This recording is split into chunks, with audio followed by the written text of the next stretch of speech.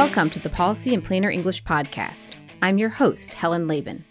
Today, we're continuing our look at reimbursement systems for telehealth, but we're stepping away from the tangle of current systems to take a walk down memory lane to Season 1, where we talked about value-based care. Now, a question that often comes up when we talk about telehealth reimbursement is whether this all belongs under a global budget or capitated payment model. At least, that comes up in my household. To be clear, that's in theory. We're dealing with the system we've got, but it's also a question worth entertaining. And for that reason, we're bringing back our global budgets expert from Season 1, who also happens to be my husband. Not much has changed, still an expert, still my husband, still forced to record podcast episodes over breakfast.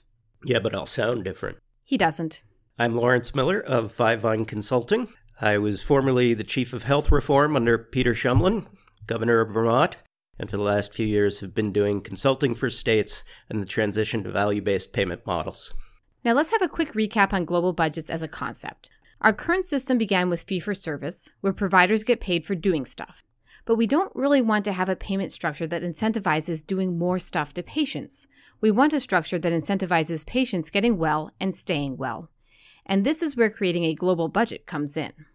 When we say global budgeting, we're typically talking about taking a reasonable portion of a hospital's budget or a health system's budget, it could be an ACO, and capitating it, meaning we pay by the person on a risk-adjusted basis, and then the caregiving entity is responsible for all of the underlying costs. You might track fee-for-service, but for the most part, you're really just getting a payment to keep people well. That aligns the financial interest of the hospital or ACO with reduced cost and higher quality.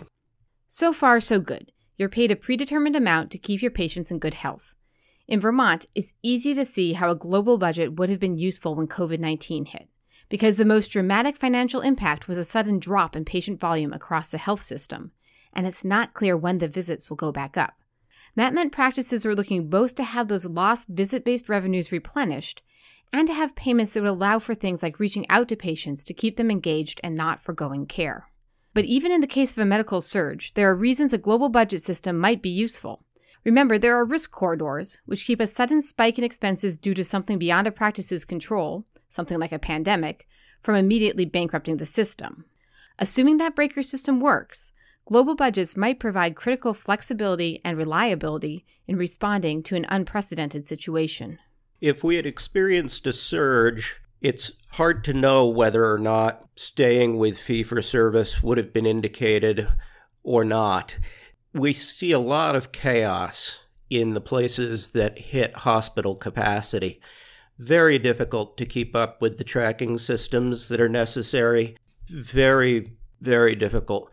It's so much easier to have a regular, stable cash flow under those kinds of circumstances as well.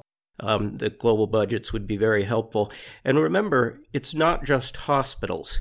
Federally qualified health centers, other practices that work within an ACO model or a hospital-owned practice structure, those are well suited to capitation also. Note how well I've trained him to add federally qualified health centers to his statements. Another, less catastrophic place where flexibility for innovation is useful is when you're introducing new ways of doing business, like telehealth. In telehealth reimbursement, there's a lot of debate around something we've talked about before, which is the parity system. And that's where Vermont began. Services that can be performed just the same remotely get a parity payment for the remote version. Same work, same outcome, same payment. The efficiency benefit for these services accrues mostly to the patient, the person who avoided having to go in to see the doctor. But what about efficiency benefit to the healthcare system overall? A global budget significantly rewards the forms of telehealth that go beyond a digital equivalent to an in-person visit, and instead look for better ways for the whole system to work, like the e-consults we discussed last episode. Telehealth has a lot going for it in the eyes of global budgeting. Well, broadly speaking, it's a lower cost, more efficient, more flexible delivery model for a lot of things that patients need than having to come in to the doctor or go to multiple doctors for different things. There's care coordination opportunities. There's telemetry that's coming available. There's a whole lot that prevents or helps avoid office visits. So, for example, a primary care doctor within a global budget might more readily talk to a specialist before making a referral. You don't need to have the same sort of pre-authorization from the insurance company because the insurance company has switched that risk to the provider system. And because they're working on a stable budget model, have the opportunity to do things that are not tied to the traditional coding system. We know that when referrals are made to specialists under pre-authorization, even with prior auth, many of those referrals don't turn out to be necessary. When a primary care doc talks to a specialist ahead of time, before sending the patient to that person, often what can happen is the specialist can guide the primary care doctor through the treatment. So there are a whole lot of inter-provider opportunities for telehealth consultation ahead of putting the patient to the inconvenience of going to see a specialist when it turns out not to be necessary. Reduces a lot of cost, also reduces a lot of hassle. A quick note that in this particular example, Vermont is in the process of turning on codes to allow for interprofessional consultations. But relatively few states have these codes available, and when they are available, they're often limited to one or two specialties. The other thing to keep in mind is that high-quality telehealth is probably a combination of in-person and remote care that works fairly seamlessly between the modalities. The idea of global budgeting is to look at your services as a whole and embrace combining tools in a way that improves care for everyone. After the initial telehealth visit, if a nurse or doctor thinks that in-person is indicated in that case, they can ramp that up. And if an office is using telehealth to help triage and help people avoid coming in, those people who do need to come in have a lot less competition for time slots, so they can be seen a lot more quickly. So it's important to understand that telehealth can't be used for everything, but it can be used for a great many things at a high quality and high convenience, and make more space for the things that truly need an in-person visit. Okay, so we've got two different models of doing business that Vermont and other states were approaching slowly prior to COVID-19: global budgets and telehealth. We rolled out telehealth overnight when COVID-19 hit, but we still need to transition to a sustainable model. And transition here is key. Here's Lawrence describing what an orderly transition might look like. So first, let's talk about the transition costs associated with moving over to value-based care. There's some capital costs associated with setting up systems and training people that are sort of one-time events. And then there's the question of how to change cash flow models from billing retrospectively to what are prospective payments. So there's a ramp. In most of the work that I've done, we contemplate bringing global payments online or capitated payments online as an offset to declining receivables at the provider. So as we're paying off those old bills, we start to pay more in the capitated model. So it's a seamless, level transition.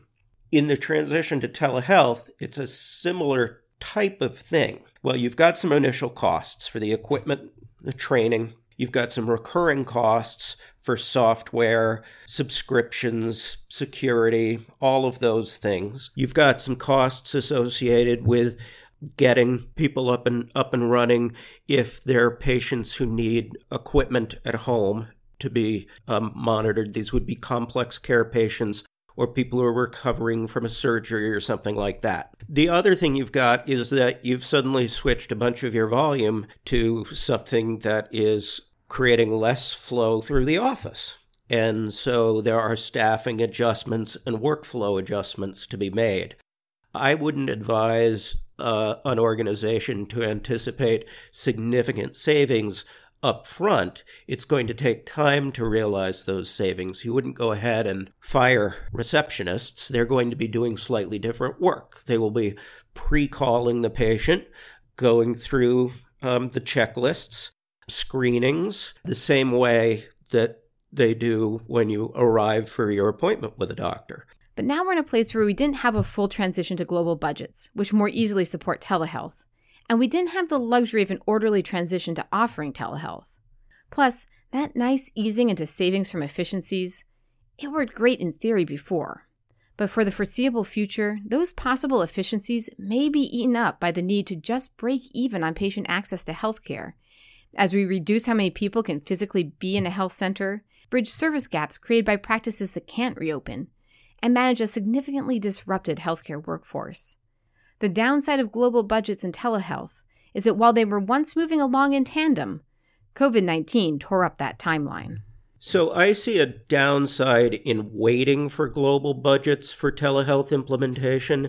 Telehealth and other innovations are much easier within a global budget model because it's then within management discretion, and you're not arguing over what's the right rate for telehealth, what's the right rate for in-person, why are they different, or should they be different or not? Those are complex negotiations across multiple payers, which leaves a practice with a whole bunch of different rules, depending on who the patient is. Whereas when you convert to a global budget that covers all of these patients, the physician can simply say, I'm going to do the best thing for this particular patient in front of me. And the nurse can say, this is what's indicated. I'm going to do that. And they don't have to go back and look at what are the rules that this person operates under. I think that's really important flexibility. To the extent that that can happen in a fee-for-service model, it should happen now and it should happen quickly. We're in this pandemic, I think, for a long time, a couple of years. And so people are going to get used to having these tools available, and we need to have these tools available now more than ever. Our previous episode on telehealth and reimbursement explained why some practices still have no idea what they're going to be paid for this type of care. But the decision to find a sustainable option for telehealth has already been made, regardless of reimbursement system, partly because patients will want it to continue. It's a tricky issue during a pandemic, where some people had to use remote care when they would have preferred an in-person visit, but many were introduced to telehealth and realized they wanted this convenience permanently. And healthcare leaders can build on that initial impulse to open up further conveniences that help people maintain their daily lives in a disrupted time.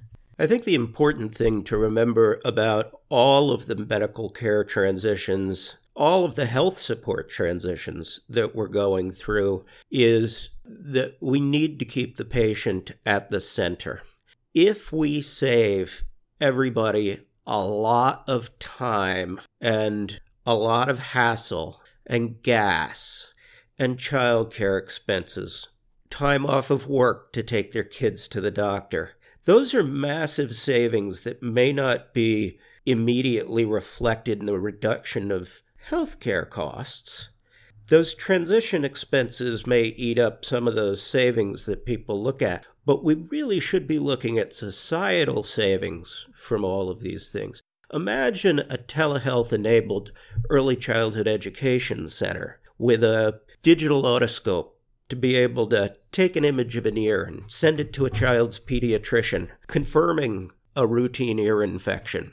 The parent can stop at the pharmacy on the way to pick up the kid, go home, everything's taken care of, as opposed to coming out of work, picking up the kid, going to the pediatrician, going to the pharmacist, and finally getting home. You can seamlessly transition.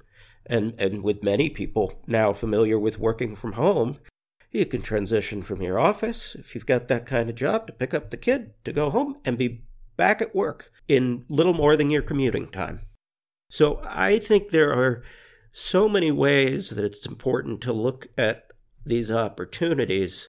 There's also a less rosy reason why the decision may have already been made, especially at a national level, where rural hospitals were in a much more fragile state than here in Vermont. What I think is important to recognize, though, is across the country, rural hospitals are incredibly fragile right now. And what is about to happen, I suspect, is that many will be put out of business by these events. That's going to put a lot of Americans further from available care.